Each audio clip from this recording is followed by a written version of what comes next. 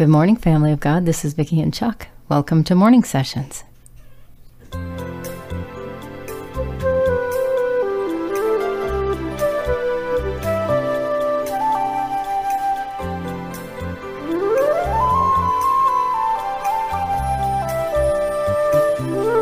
This is the day the Lord has made. We will rejoice and be glad in it. Welcome to this little corner of Father's Vineyard. We're so glad to have you here with us today.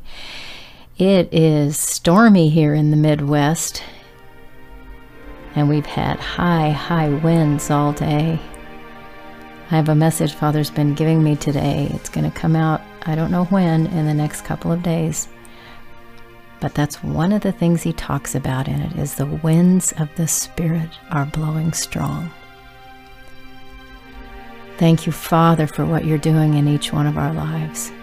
Thank you for your goodness and your mercy. Thank you for your grace, your love that knows no end. Thank you for hope and strength and for the blessings of life and hope and every single thing you've set before us, all of the things we have opportunity to learn and grow and do. And Father, thank you for the gift of your Son. Thank you for forgiveness when we come to you and humble ourselves in repentance and turn away from those things that you do not want us doing.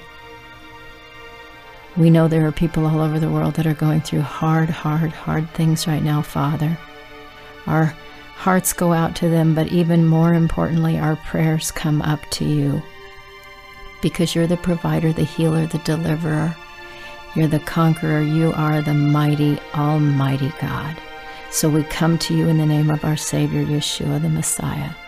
And Father, we ask you that even as the strong winds blow, that your strong wind of healing and restoration and strength and whatever it is your people need would touch every heart and every life in need right now.